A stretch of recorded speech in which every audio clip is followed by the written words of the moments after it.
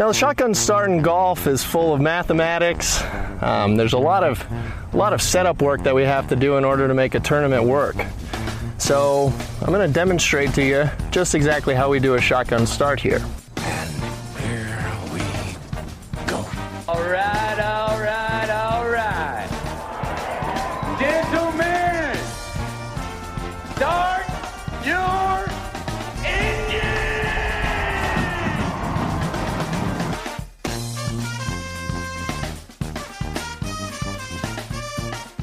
Greetings and welcome to a Monday edition of the Shotgun Start. It is November 16th. Andy, how we doing?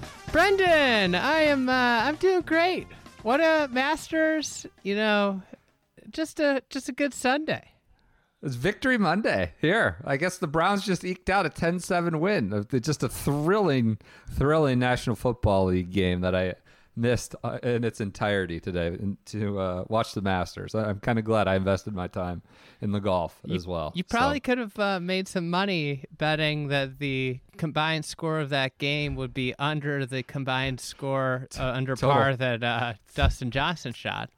Total par. I mean, it was blowing. It sounds like 50 and hailing and just a complete monsoon. Hey, what do you think means more to DJ? The Tour Championship, FedExCup, or the Masters green jacket? I mean, I think it was pretty evident, right? Since he couldn't get words out. We are fresh off. We are recording right after. I'm fresh off of watching his press conference with the media. Someone asked him about, can you compare winning the Tour Championship with today? I was like, does it feel like end of two seasons, sort of? And I need to figure out who asked that and if they were writing for the state-run media or what the deal was. But I was just aghast. I almost fell over. And I'm going to post this, if I can get it, I'll post it to Instagram. DJ's eyes start darting around the room as the question's being asked. He's like, wait, are you asking me about, are you really asking me, can I compare the end of that season? Does this feel like the end of another season? It was quite a howitzer of a question. Not one that got him choked up and emotional compared to the putting green. I bet his eyes were darting around the room to make sure Monahan wasn't there ready to put a tranquilizer in him, No, it was I don't know that it was the most eventful Masters Sunday ever, right? No, it was a coronation. It was a coronation of one of the generation's greatest players, maybe the best post-Tiger, and we can talk about that, best post-Tiger player in golf. Getting a win that puts him in, I think a lot of people would have considered him one of those, but he gets the win that vaults him out of, the one major winners and gets him into now where you can bring him up with the all-time greats. There are all-time greats that won two majors. Look no further than Greg Norman. Sure. That's what he is. He's an all-time great. He's now matched Gary Player's all-time PGA Tour wins. That was a graphic I just saw on golf. Just don't tell Gary Player. He'll have a conniption talking about how he won at every corner of the globe. Maybe that was part of the plan. Maybe they wanted Gary to see it. Yeah. and fly off the handle. Yeah. It gets him a little bit of a social buzz, Gets the segment a little buzz. I agree. It was a coordination of someone and really, I would tie this all back. I wrote something for the friedegg.com at the start of the week about experience over results, right? The process over the results. Really, I think this ties into that, where we've watched this guy for the last 10 to 12, almost 15 years, and knowing he was an elite premier talent. We did not need a Masters green jacket to affirm that. We've known he's probably more talented than when we were watching him with our own eyes. We probably knew he was more talented than Zach Johnson. Zach Johnson had more majors than he did, or some other players with more majors than he does. But we don't necessarily watch golf. We don't invest hours in watching golf just for to see the green jacket ceremony, right? Just to see we watch for the experience of seeing Dustin Johnson play and seeing him play, specific rounds or specific stretches of holes or specific shots from certain areas, certain strategy points on a course. Like, that's why we invest all these hours. And now it's easier to talk about it 30 years from now to our kids. Like our dads, I think, or our parents talk a lot about Weisskopf, the generation. Like, this guy was an absolute flusher. He could have been Nicholas. He felt like he had that talent, all that stuff. Like, it felt like DJ was kind of going that direction. Norman probably an intervening, that kind of guy in the intervening Will years. Knights had come up with Johnny Miller, which was a great comparison. Sure. But Johnny obviously had the 2 majors, so that was something he needed to get. Yeah, but the whole point, like, we watched golf. Like, we knew DJ was already. He didn't have the green jacket. We already knew he was an elite, one of the best talents that we would ever see. And that's why we watch golf. We watch him to play, not necessarily to just capture green jackets, not for the green jacket ceremony. That said, it feels certainly appropriate after investing that decade plus watching him that he now has it. Yeah, and I think there's been like a maturation. I know this gets thrown around so much, but you can see him as a golfer just becoming more and more well-rounded. And he didn't get off to a great start today. Things kind of weren't going ideal. He flubbed the chip on 2. He, makes the putt on 3, but it wasn't like a easy birdie. And then he bogeys 4 and 5. And you could see how, all of the past issues and all of the heartbreak and all of the close calls and disastrous Sundays helped him, because he was fine. He then stuffs it in there on 6, and it's basically game over from there on. Yeah. And he was so rock solid with the putter, and then, on the back 9, just he didn't take any chances. He's in the fairway on 13. He's got mud on the ball, so he lays up.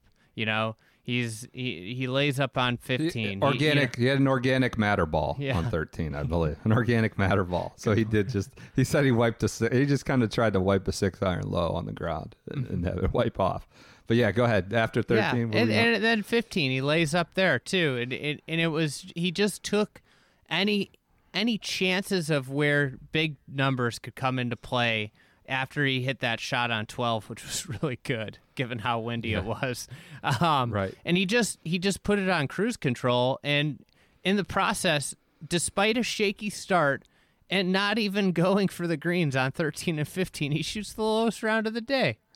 That's crazy. I mean, that's indicative of the talent. Like, we know this guy. You're arguing already he's, maybe the best post-Tiger talent, the best post-Tiger player. I mean, we're getting ahead of ourselves, but God, he could win 3-4 majors. He was in danger of going sort of in the Davis Love III zone, but I think like now he could be heading towards the Phil zone, right? Like he could, but let's just celebrate and enjoy whatever he accomplished this week, I suppose. There's something with DJ too about what's going on in the back half of his career. So if you look at his wins from the 2017 Genesis Open on, really, I don't know, BMW even. You got 3-shot win at the BMW in 2016. Genesis Open, 5-shot win. Then he's got a 1-shot win at WGC. And he wins the match play. And then he's got a playoff win at the Northern Trust, but him and Spieth were out ahead of everybody, He wins the Tournament of Champions by 8 shots, wins the FedEx St. Jude by 6 shots, wins Canada by 3 shots, wins Mexico by 5 shots, Travelers by 1, Northern Trust by 11, Tour Championship, well, he didn't really win that one. And then the Masters, he wins by 5. So I think this is something that doesn't ever get written down in record books, but he blows fields out. And there's something about that. And that, I think that shows that when everything's down and everything's going, nobody can even keep up with him. Yep. This felt like validation is such a cliche term, but it felt, all I'd say is appropriate. We watched him. Like, the real joy has been watching him play golf, right? It's been like, we knew that he was this kind of talent. We knew he was a worthy Masters champion. Did you ever feel nervous? Like, I started panicking, honestly, when he hit his 3-wood on 1 in the bunker. He made a par, but like, from that moment, I don't know if I just have scar tissue from watching like Rory blow on way right on one, just whatever it is. But he went in the bunker, and then, you know, he flubbed the chip on 2, and he just said after the round, he was like, you know, I was never nervous on that one, really. Like, it was just like, it's like a tricky, soft area. But on 3, I got up there and I was like, well, I better hit a pretty good one after this. Like, I need to hit a good one. And he did. But 5 was like a great, I think he said a 9-iron recovery shot. So it was in 6, you said. Did you have any panic? Those first 5, maybe? A little bit? It got to 1 shot, I think? It got down to 1, but I think the thing was who was chasing him.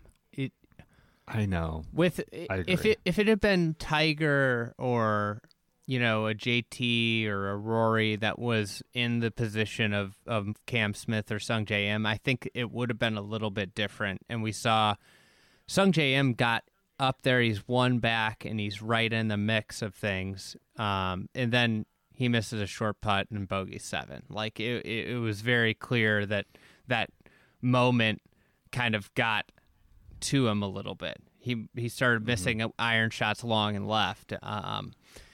So I think that was the thing. And like Cam Smith, first player in Masters history to shoot 4 rounds in the 60s, unbelievable tournament. But the reality is, with his golf game the way it is, he's kind of shaky from tee to green.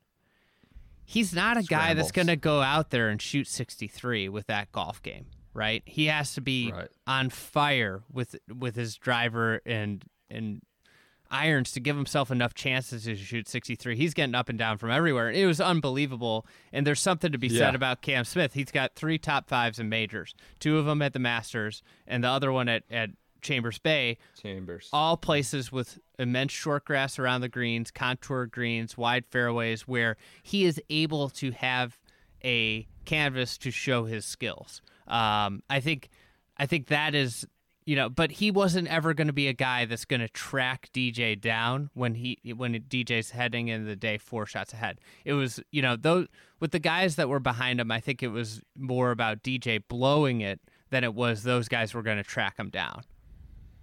There was no real foul though there, where, you know, this kind of machine to take advantage of a collapse. Not that, you know, DJ was on the verge of a collapse, but were he to wobble, and, you know, I guess it was a little shaky there in the first 5, but were he to wobble, I just that guy wasn't there, or he wasn't playing, at least in the way that foul though, like, obviously he shot the round of the weekend in that 96 Masters, you know.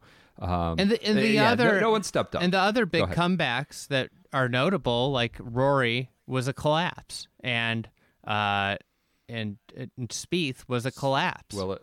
You know, like those were collapse. So this was set up for a collapse. And even Curtis Strange, 4-shot lead on the back 9, that was a collapse. He rinsed it on 13 and 15. So 13 and 15. Yeah. So this was more of a, you know, this was set up. The only way it doesn't happen is if there's a collapse, and there wasn't a collapse. There was a great round. Do you have any? Are there any sort of limiting? Does the context change anything for what this win means? Like, is it a 2011 U.S. Open situation where people seem to think like Rory, all those scoring records are kind of out the window? Look, first and foremost, Dustin Johnson should have been a Masters champion, whether it was this year, year before, 2017, or down the line. He should have 2, 3, 4, 5 majors. He just as Rory McIlroy should have multiple majors, and he's got a U.S. Open, and I'm fine with that. But like within the context, this is a little bit of a debate show, sort of like let's sort of pop him for the win. But like it was a softer course, so and DJ was quick to admit that. Like, I mean, the conditions. Tiger's, of course, sitting him, whose record he just broke, is sitting next to him in Butler Cabin, so he kind of like throws a nod to the conditions, right? He cites that. But I mean, there were no fans. There's nobody who stepped up. It was softer. It was just like not the usual crucible of a Masters Sunday. And there was, and just no one challenging or pushing him at all. I think the scoring record, you need to use the context of the conditions. Other than that, though, I'm not going to try to say like he has, it's somehow less of a Masters win because it's Dustin Johnson. It's not some flash in the pan talent. And he beat the best players in the world. I mean, going into the weekend, the top 3 guys are at the top of the leaderboard. He shoots 65, 68, low round Saturday, low round Sunday, tied for the low round Sunday. And that's the thing, is Sunday was by no means easy. The low round on the golf course is 68. Yeah, he said it was really tricky. I mean, he was like, the conditions were easier until today. Today was really tricky given the wind. Ironically, he shot even par, according to Bryson. Bryson's par. Bryson's got to get his head sorted out. I don't know. Nothing's wrong with his body but his head. I pulled a bunch of numbers on all the players, and one thing that I found interesting that DJ going into this event had 1 major win, but he had 5 runner-ups. Okay. Rory had 4 majors and 1 runner-up. Okay. And then we just think about Rory. He has 3 thirds, all of which came in 2009 and 2010. Right. When he was young, first major contention, really. Like Rory's a guy that's played a lot of majors. He's won 4, but he's kind of he's won the ones that he's had a chance to win. Really, That's true. DJ's that's fair. Been the guy that's kind of had majors not go his way. And always there, always around. Would you say he's been around a lot more than Rory? I think he's got fair, more. Right? If you said who has had more chances to win majors, legitimate chances to win majors, DJ has had more chances to legitimately win major championships. I think I think that's fair. And so you want to get into this? Go ahead. Well, it's they've played. DJ's played 45 majors. Rory's played 47. They got really similar numbers. 24 worldwide wins to 26 worldwide wins. Obviously, the majors are a big thing, and Rory also has a Pontevedra gold crown to go with his 4 majors. But 1 extra FedExCup too. Yeah. But DJ's wins, his 24 wins are insane. I mean, there's 6 FedEx Cups, 6 WGCs, an LA Open. He's 6 years older than Rory, right? Yeah, he is. 5 years older. So are you trying to put him as the best post Tiger player ever, or best? I'm sorry, not ever. Best post Tiger player? Or like, who are the other contenders? I think it's really him and Rory. Brooksy. Obviously, this spans such a long generation that you get Spieth, Brooksy, and JT, and then it's interesting. I think where DJ got out of with this win, he had 24 worldwide wins, one major, and it wouldn't be people would have, I think, lumped him more with the Adam Scotts and the Sergios. Sergio, 31 wins, 1 major. Adam Scott, 29 wins, 1 major. That's where he would have been lumped without this, and that's why that second major was so important. I think he's really distinguished himself in terms of like world ranking too in the last 4 to 5 years, being number 1 for such long stretches where a lot of those other guys can't claim that. Rory has like the world ranking claim, notch on his belt. I think like the world ranking thing really separates him, and that's sort of the fault in like just assessing careers purely on these major counts at the end. And that's golf, like majors are we going to define entire careers by like 16 days a year? I mean, that's sort of and golf is more fickle than, in hockey, you get a hot goalie, right? Or NBA, there's some injuries in the playoffs, or NFL, a quarterback can get hot and kind of whatever happens. Like golf is entirely more fickle like that.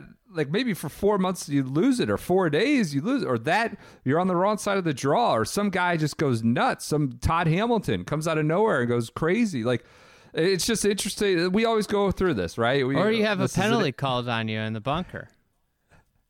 Right. It's incredible. Like 16 days a year. This is how we judge careers, but whether I don't know that it captures, and this was sort of my point at the beginning, like the experience of watching DJ for the last 12 years or so. Yeah, I think that's it too. Is like what you're saying is like, is the pure numbers do not do the career justice in a way because of how impressive so many of his wins have been. Pure blowouts. And then how many close calls he's had in majors. Like, there's no guy since 2010 that has been more relevant in more majors than DJ.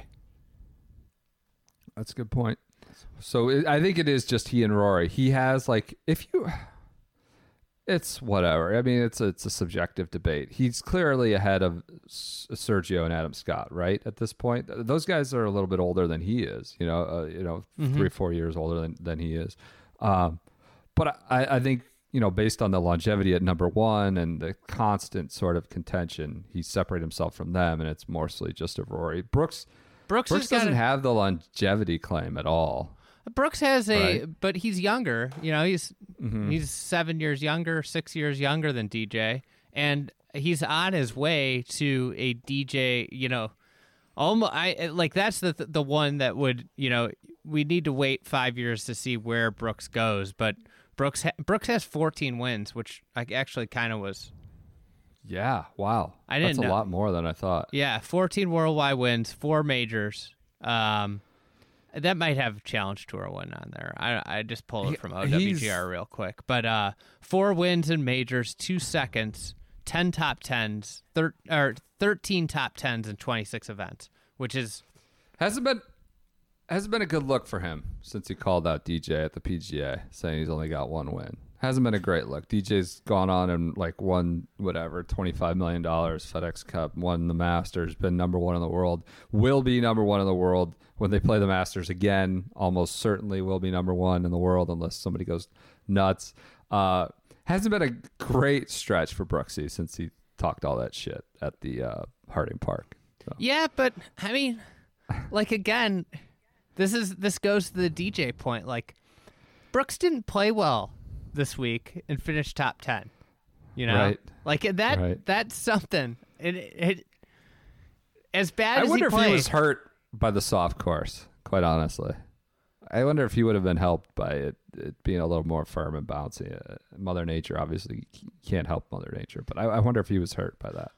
That's actually another point to this win by DJ, how impressive it was. This is a soft course, which makes it more difficult to separate yourselves from everyone, and you win by 5. Right. Right. That's another feather in his cap for how good he played this week. Spieth would be another guy in there. Spieth, who knows where that'll ever end up going, but they're just shaking your head. Who knows? Yeah, and then JT too. I mean, JT's 14 wins, 1 major. His major record is not anything to write home about as of now. I think he's going to have a very good next 5 years in majors, though. Yeah, I think you're right. Let's do an ad read. New ad, new partner, I'm excited about this one. It took some, coming around to. I've now, tested the product. You pitched it to me hey, you want to do this? I was like, I wonder how. We are now partnering with Weatherman Umbrella. WeathermanUmbrella.com. Promo code is FRIEDEGG. You get 20% off. They sent me. I got a couple umbrellas. Purchased a couple. These are. I gotta say, you pitched. I was like, what? These are badass umbrellas. I am thrilled and happy as hell, happier than a pig in shit, as I usually say, with my umbrella. We had, poor weather, rainy weather this past week. I put it to use immediately. One of my favorite gifts that I ever got, I played in the Pro-Am at Bay Hill, 4 or 5 years ago. You get hooked up at a Pro-Am. I got over $1,000 worth of stuff. Nice stuff. Is that where you played with Grayson Murray? Yes. He was the pro. Grayson Murray. You get a ton of stuff. My favorite thing from that was you got a big golf umbrella in the Arnold Palmer design, right? But it broke. It wasn't Weatherman. It's and it was a piece one of the shit. kids, one of the Rugrat kids got in it and it snapped one of the spokes or whatever. And it was one of my prized possessions. I love it. Another thing, you want a great fire extinguisher. You want a badass umbrella. I'll tell you the one thing you don't want to have happen. You don't want your umbrella to break while you're No, using it. no, There's nothing worse than when it goes inside out. And as a dad, you go to these sports games, soccer games, like there's like a peacocking about having the biggest, baddest umbrella. It's just great to stand on that sidelines. There's just like an alpha thing about having the best umbrella at some of these youth soccer games and things. Weatherman is now partnered with Arnold Palmer. They have the same design. I have it now. It's much more durable. It's much better umbrella. I'm just over the moon about this. It's a cool looking umbrella. They also have college, university, Alabama, Penn State, Michigan. They have BC. I'm going to get a BC one. But they're high quality umbrellas. They're not, the kids are going to get in them, break the spokes. They're tested in wind tunnels, right? 55 mile an hour winds.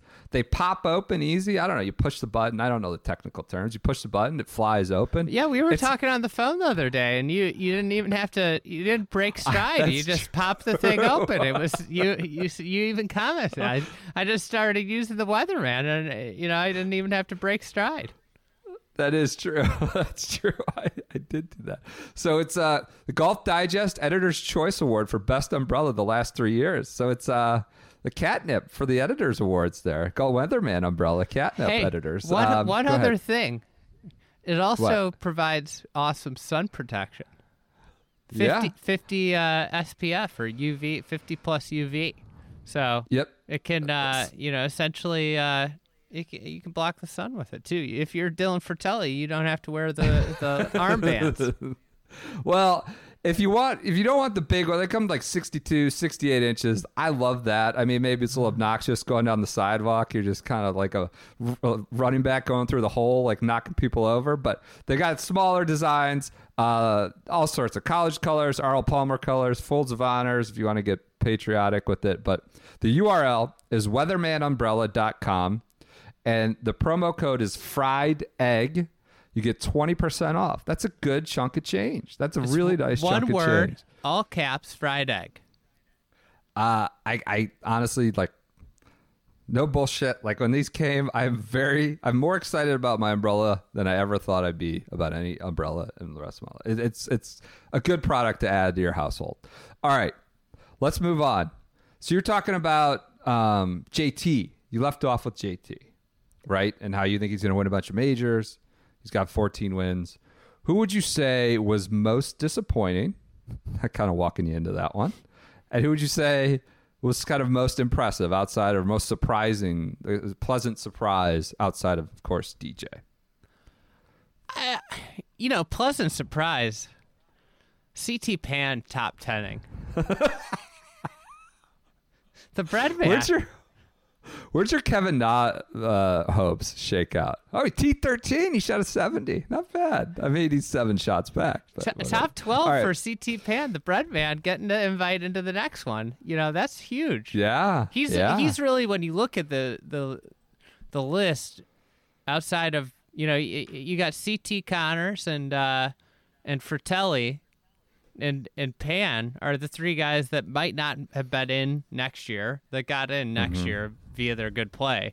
I mean, Cam Smith was super impressive. That was he got the most out of every round of golf. It's not like he really left stuff out there. Disappointing. I mean, JT and Rory, obviously Rory's start and JT, they both played exceptional golf in spurts, but Rory rinsed 2 on 15 this week, and he played 13, 1 over par for the week. That's crazy. And you look at it, and it's like the guy could normally play those holes. Those holes are par 4s for him, and he played them just horrendously the whole week. I mean, like, I don't know. Play those par 5s on the back nine, 1 under for 8 attempts for Rory is. I mean, that right there, he plays them well, like usually winners do, and you've got your guy that's challenging right there. Yep. I thought the way JT didn't really even put up much of a fight. Not fight is too harsh, but didn't really factor at all.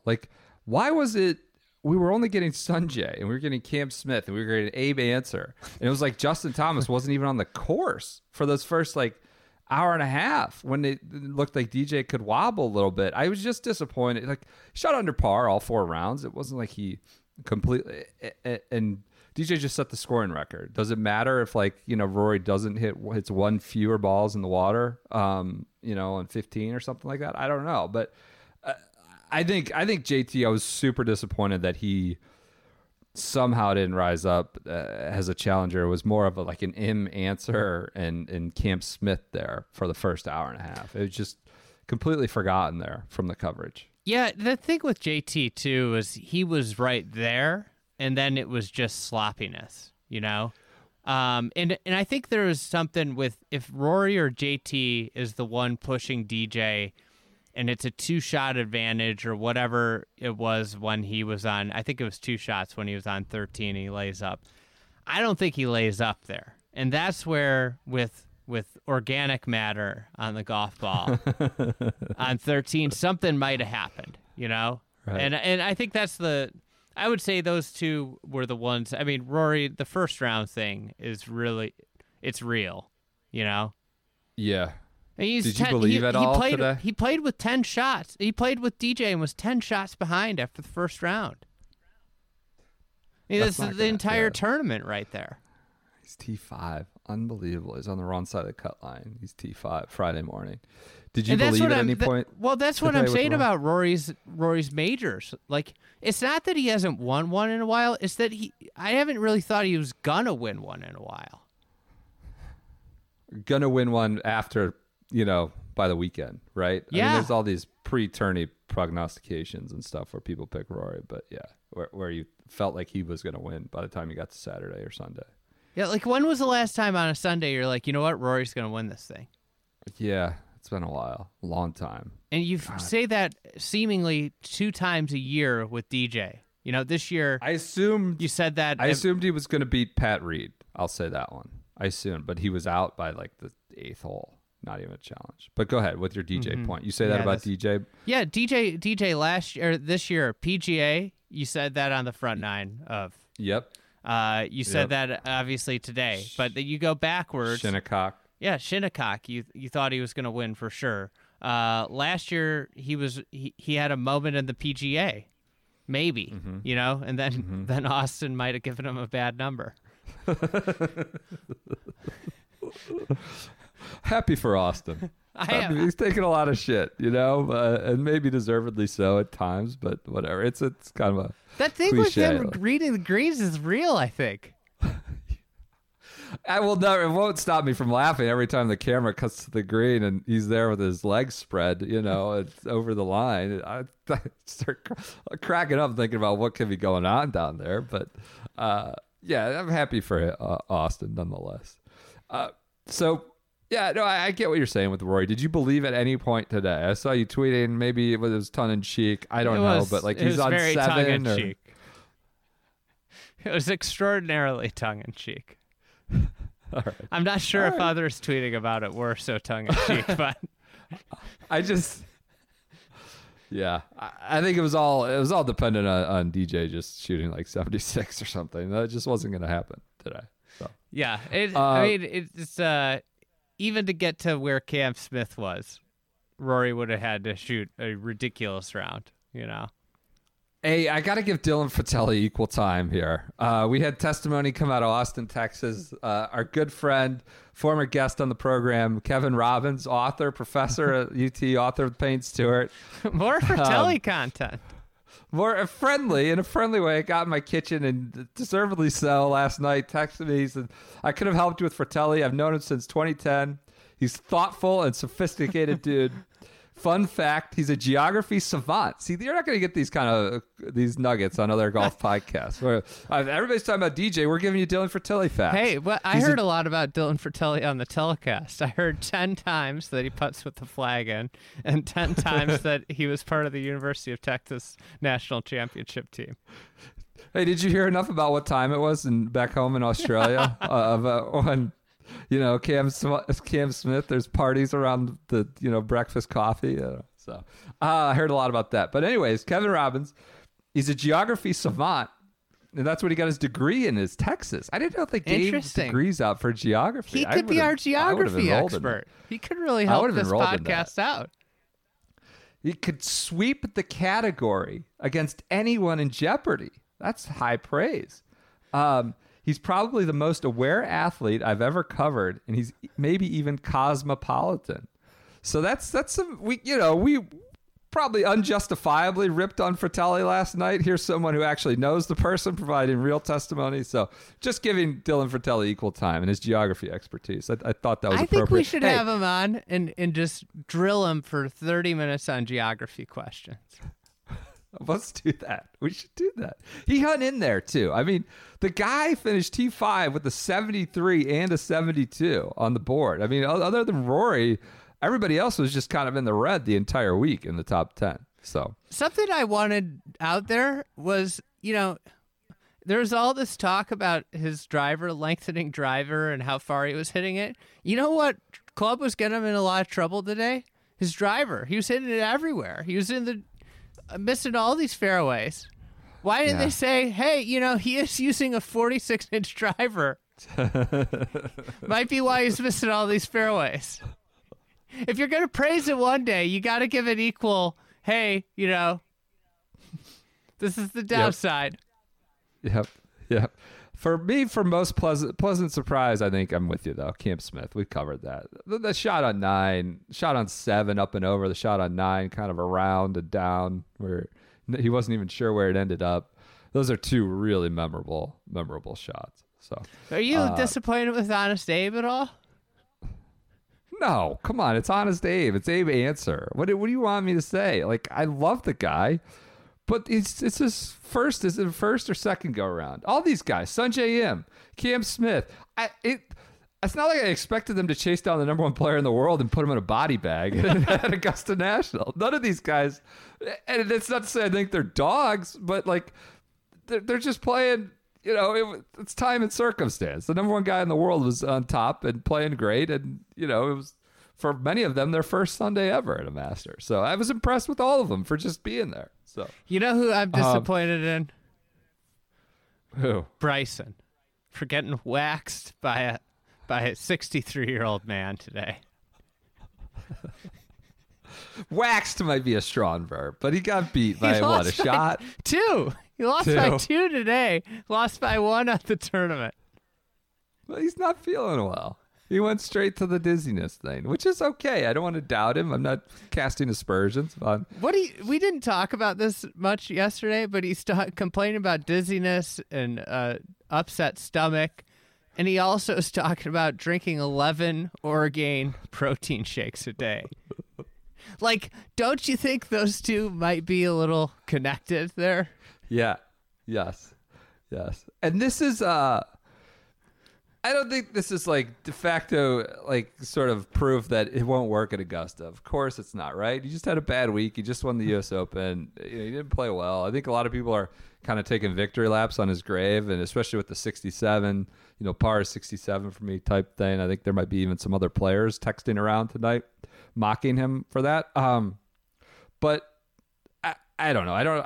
The whole Bernie Longer thing is just sort of delicious justice. But people are going to, I saw like tweets and grand pronouncements like, don't tell me like distance is what matters. Like, it's never been the point that like, if distance was all that mattered, all the World Long Drive guys would be 10-time major winners. Like, no one's ever claimed that. It just gives you a significant advantage. And over the last 5 years, it's become weighted more and more of an advantage. I think one of the things, in case in point with Cam Smith, is Augusta gives you the opportunity to thrive if you are not that long because of the different shots out there. There's more fairway than most places. And if you are a creative player with requisite, that excels in iron play around the greens and putting, you can compete at Augusta National. It is not you have to hit it. You kind of do have to hit it like 300 yards. But, and that used to be, and I think this is an important thing, it used to be you had to be really long to win at Augusta. That was like a thing, right? long hitters, even though Faldo did it. But the reality was now everybody hits at 300, everybody gets over the hills. Yep. There aren't guys that aren't clearing the hills outside of, Zach and, a few other grinders, but everybody's hitting it over the hills. So that length thing, I don't think is that bad. And DJ is one of the longest players in the world, and his length definitely helped him this week. But he was one of the best, if not the best in the field in many other aspects of the game. Right. Contrasting something with Bryson, I just got a note from somebody who's kind of inside the tour-ish life. Because I've always admired that DJ didn't need an entourage or need to feel accepted by players or media. He knew he was good, and he didn't need reassurance. It's very rare, but very cool. When you talk about Bryson, I think he sort of needs that entourage and needs that personal, affirmation from other people. DJ never did that. That's not to say DJ's without an entourage. He has, Claude Harmon III going around preaching the gospel. It's always, quick to find a camera and microphone. And he's got, AJ and Paulina. He's got people there. But contrasting that with Bryson, DJ just doesn't give a F, right? He knows he's really good, and none of that is really important to him. So and by all accounts, one of the nicest guys on tour. Yeah, is that true? Yeah. I've never heard anything that he's a dick, right? No, I remember Jeff Ogilvy said there couldn't be a nicer guy than DJ on tour. I don't think he doesn't necessarily suffer fools. I mean, that's not to suggest he's this kind of sort of Renaissance man, but I don't think he has time for just nonsense chatter or dumb questions or pleasantry. He doesn't indulge the question about whether how this compares to winning the tour championship. He just doesn't. Suffer fools is probably too strong a word, but he doesn't indulge a lot of the silliness, right? He doesn't indulge any of the hype and narrative stuff at all. So. Speaking of him as a Renaissance man, you don't envision him like Brandel in his post-playing career, sitting in his library writing handwritten notes about, with Friedrich Nietzsche kind of on the top of the desk in the picture. You don't foresee that? Yeah. What else do we have to get to? Tiger's 10?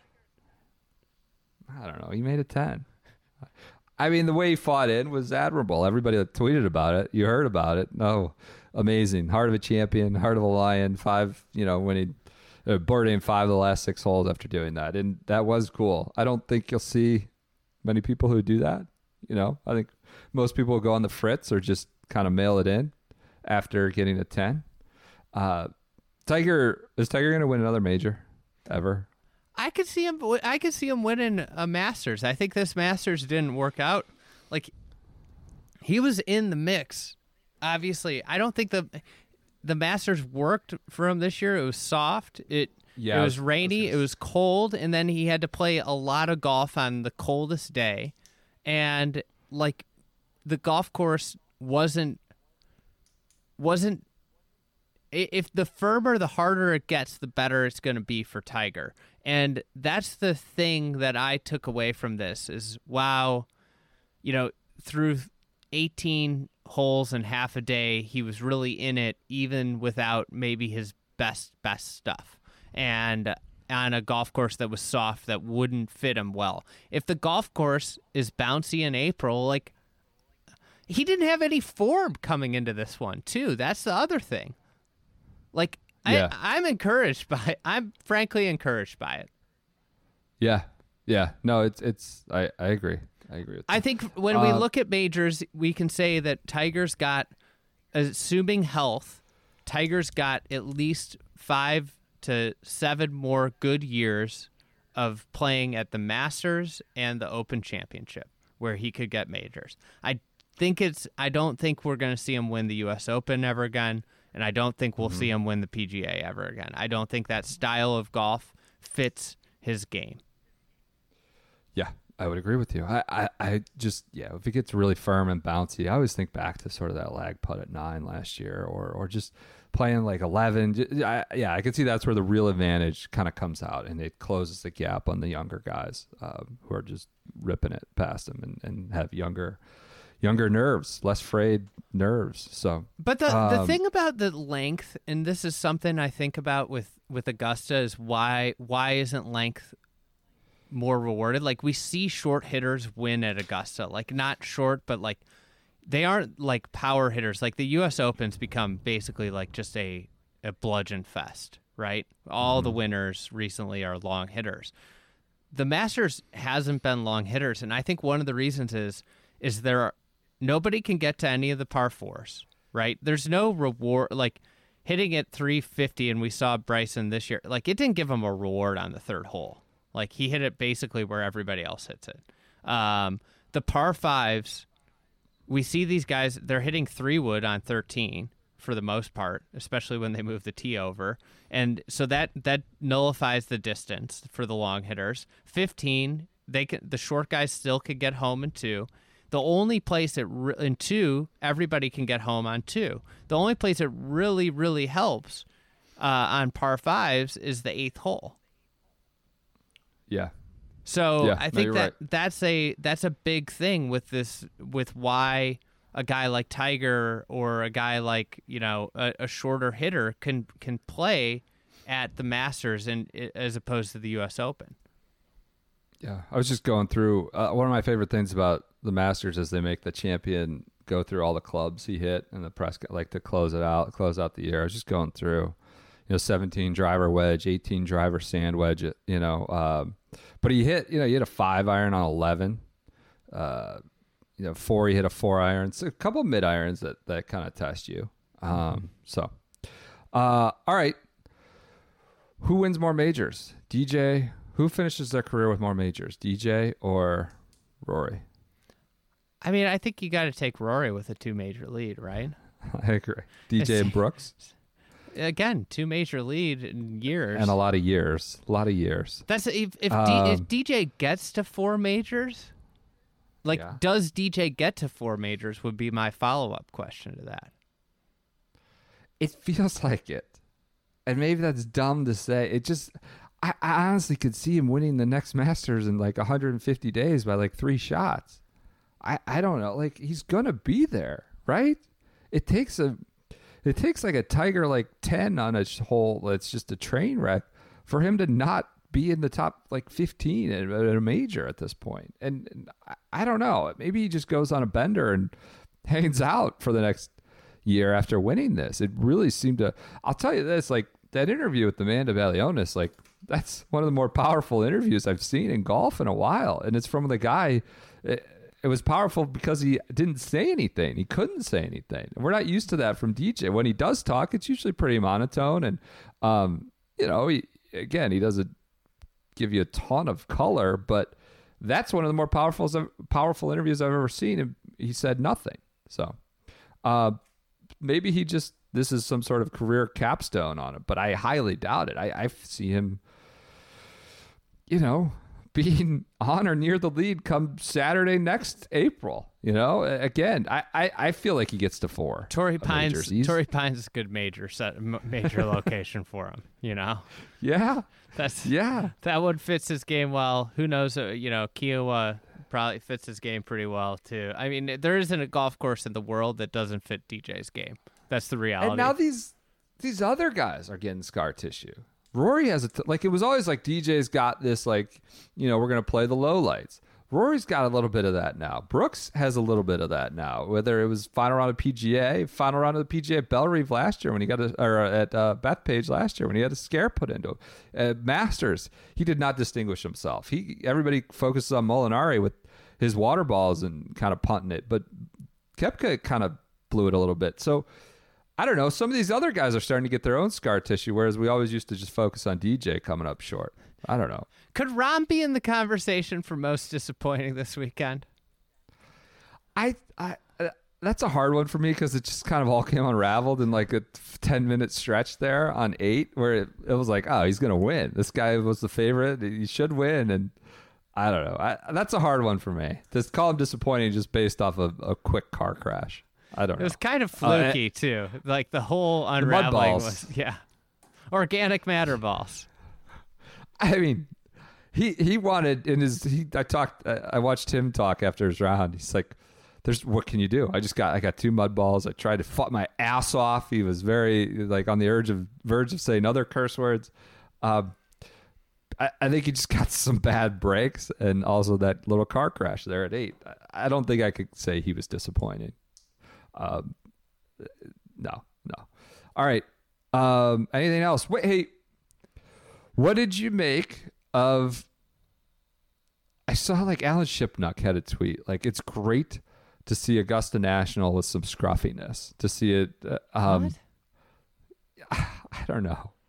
He just thought like this game shouldn't look pristine. It shouldn't look like, perfect all the time. He's talking about how the tees were a little beat up and the greens weren't there perfect. were some collars that looked, not muddy, but it wasn't perfect. And it's November, it's dark, and it's damp a lot. So I think it's a good message for the rest of golf, especially for local clubs and their superintendents that get the member that watches the Masters and rolls down and says, why can't our greens be that fast and why can't our turf look like that? Is the reality is Augusta plays their Masters the best week in their season and spends all the money they can possibly spend to have it look perfect for that given week. This year, they did not get the opportunity to play it in the perfect time for the club. And thus, it showed that even with all the resources in the world, you could not have perfect turf all the time. So that was what should be taken away from it. I thought the thicker rough, I did not like it.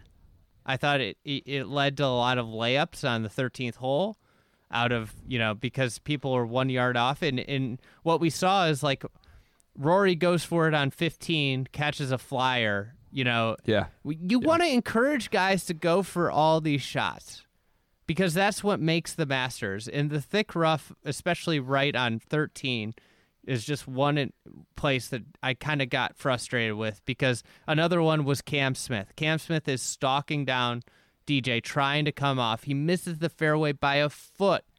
He would have been better off in the pine straw because then he had to lay up because he missed the fairway by a foot. And instead of it being that short second cut that we're accustomed to, or just fairway into the pine straw like it used to be, he's laying up because it's 5-inch rough up there, which, I don't know. I that's the one thing that really bugged me all week was the thick rough.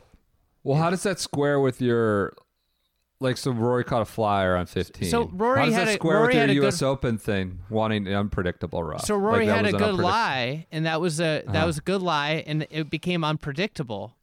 If it's short and you get that good lie, but the grass is, you don't know exactly how the ball's sitting in the grass. That's where you get the unpredictability. Like, if that grass is short, Cam Smith might go for it, hit a great shot. He might go for it and catch a ball that nosedives that he expects to fly, and he goes into the creek. He might catch a flyer and launch it into the azaleas in the back. Not the azaleas, but the bushes into the back of the green. But instead of that, it was a shitty lie and thick rough, and what we saw him do was hit a boring chip out because that's what that lie calls for sometimes. Rory's lie was an example of it. He got a good lie on 15, unpredictable. He sends it into the back water, but he's going for it. But if that ball was sitting down in a bad lie, he might have just chipped it up there and then taken a wedge out. Yeah, just to Shipnuck's tweet, so I have it right. I didn't misattribute anything. I'd love to see Augusta National's greens spotty and brown. The tee box is chewed up. The fairway's patchy. The collection area is trashed. I don't know if it's trashed, but it's a golf course, not a museum. It's okay to have some wear and tear. The perfect artificial reality in April is too fake for an outdoor game. Was that noticeable to you on TV? Yeah. You are a much keener eye than the average viewer. You understand and know a lot about conditioning and architecture. It was pretty noticeable, right? Yeah, the 12th green in particular was one, and that's back in the corner, doesn't get a lot of sunlight, and and then the greens were soft most of the week, and it's not the best time of year to have it there. And they had a big rain event, so That's just the reality of when it was being held there. You know what my favorite? You know what moment I'll remember forever from this Masters? What's that? Saturday morning. It's cool. It's damp. Yep. Jon Rahm, one of the 3 best players in the world, one of the longest players in the world, bombs a drive, because of how soft it is and how wet it and how cold it is. He hits at 288 and he's got 244 in. Wow. And it was Which one was that? monumental 13 or 14? a monumental decision on the 15th hole, and he lays up. I remember that. He hits wedge. He ends up chipping in for par. But the simple fact, so he thought he had to think about it.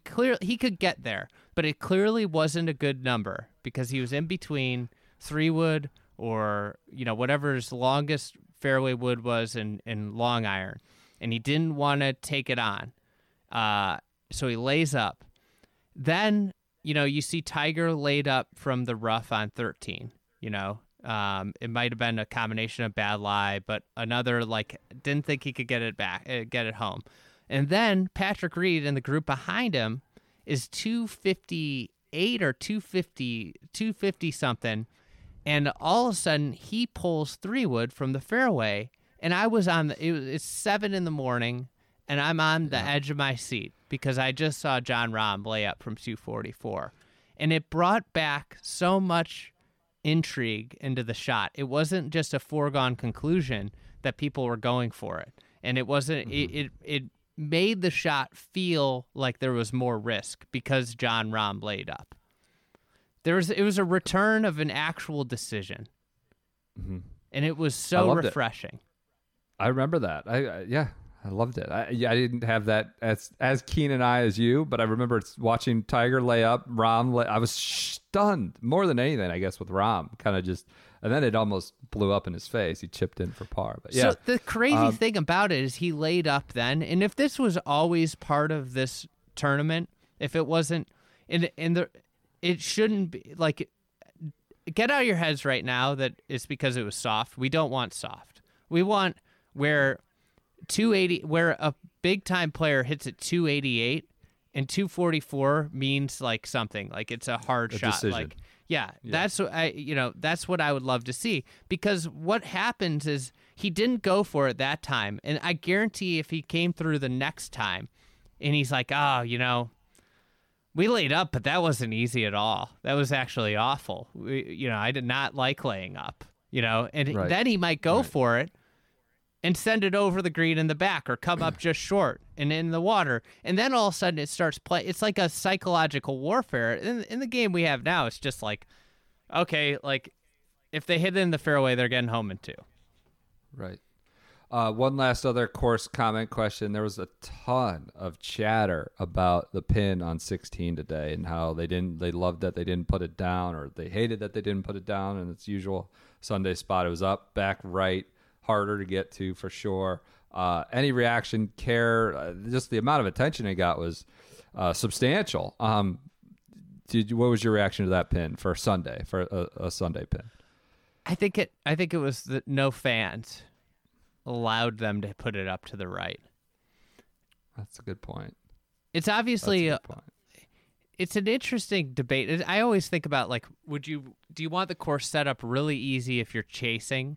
If you want somebody to chase down a leader, or do you want it set up really hard, right? And that pin's definitely harder. It's harder to get to. A great shot's rewarded more there. So maybe that's what they were thinking. I don't know. What do you think? Did you miss? No, I thought it was great. We don't need it the same every year, especially with no fans there. I thought, I think that adds to that's an amphitheater, right? It adds to the whole Sunday experience, and there weren't that there. I feel like to close a gap, it's probably in that specific instance, it's better for the chasers if it's in the easier position, because DJ's just gonna hit it to the fat part and make his par. I don't know. I don't think DJ's gonna hit it in the water, hit it in the bunker. I don't know. He's just gonna hit it to the open part of the green and put up the hill for his par. So in that specific instance, I think the easier pin might favor the chasers, just because by the grace of God, you get an ace, or you make your birdie and DJ doesn't. But overall, I tend to think harder conditions favor the chasers. But in that instance, I don't. I thought it was fine. It's a different Masters. Change it up. I was shocked at the amount of attention it got. In the end, it didn't matter one way or the other. DJ won by 5 shots. And maybe when there's fans, it'll go back down below next year. Do you think DJ's going to play the RSM? No. Was he committed? I don't think so. Westy's going to play it. We're on to the RSM. Oh, late breaking news from Will Knights. You see this? No. PGA Tour tweeting. A big graphic. Masters, check mark. FedExCup, check mark. Only Spieth and DJ have won both in the same year. How about that? Big graphic with them both in their green jacket and holding their FedExCup. Big tour got on it there. With, Tiger didn't do that in 2001, did he? Jack never did it. Jack never got a FedExCup and green jacket in the same year. It's only DJ and Spieth. Quite a feat. DJ also the only green jacket player who's had a green jacket winner who's had COVID too. That's another graphic they could make. I mean, if they really want to narrow the sample size even further. So, all right. Anything else? Any parting thoughts? I mean, commendations to Augusta National. They don't need it. They get enough praise, but for getting this together, getting it off the ground. It wasn't very atypical Masters, but I'm glad we had it here. A nice little tournament they pulled together. Nice little tournament. We're done with majors. Well, men's majors. We still got a great U.S. Women's Open I'm fired up for in December. But a good men's major season, I would say. Morikawa, Bryson, and DJ. Certainly a lot of, guys who could be winning majors for a long time, I would say. That's what I would suggest. Are you satisfied with the men's major season? I'm very satisfied. Okay. I did. There was a period of time where I didn't think we were even going to get majors. So. I don't think so. Looking back on that Chainsmokers concert, we lost that one, and then we scrambled to get 3 together. So I'm happy with that. Chainsmokers. So we got one coming up, and Masters only 140 days away. Yeah, Jim Nance kept giving the countdown to the hour, basically 155 or 144 days, something like that. Hopefully we'll be there in person. Hopefully Bixby House going again. Yeah, Hurricane Shane, Sean Martin eating our chips. This was a great week. Thank you guys for supporting the podcast. Try to do some different things, some different venue and different podcasts and different Instagram stuff. So we really appreciate your guys' support. Little holiday blend, Bixby holiday blend. So it was a good week all together. So, all right, we'll be back Wednesday. Maybe clean up some master stuff. Oh yeah, thanks for everybody that did the pool. I think we've got we've got the results are tabulated. I believe we haven't really looked at them yet. According to Will Knights, who won? Michael Borton, who played under the name of Trubisky's Army, is the overall winner. So, what was the overall spread on the very simple question of will Lee Westwood win? How many people said yes of that out of the percentage? Was I think 1%? It was 1.7% humored me, or 1.3% of the voting population, made me smile with answering Lee Westwood would win. The low boy and Brown became quite the duel. They were tied going into today. Who finished? Who won it? Usti won. Oh, okay. Kind of a disappointing weekend from the boys and Brown. Yeah. Westy had another 74. Oh God. He almost holed out in the first on number 1. He almost holed out for an eagle, and I just thought we were off and running, but started birdie and shot 74. Tough day. Home game for them. UPS gets a lot of love at the Masters. That's the official courier service, I believe, of the Masters. So. He was 3 over, 2 over. He was 6 over on the back 9 this week. Unbelievable. Not great. 6 All right. over on the back nine, and he shot 1 under. He shoots 6 under on that 9, which is totally possible. He's in third place, fourth place. Well, he's going to finish top 50 in the world in the year, right? If he's not Maybe. already in next year's Masters, he's going to. RSM's a big deal for him. We need a good finish from him. Get those points down Yeah. at Sea Island? Yeah. Okay. All All right. right. Well, we'll lock in for that reason alone. Okay. Everybody enjoy your Mondays. Thanks so much for the support of the podcast. Continued support of the podcast. It was a great week. We will check in with you on Wednesday.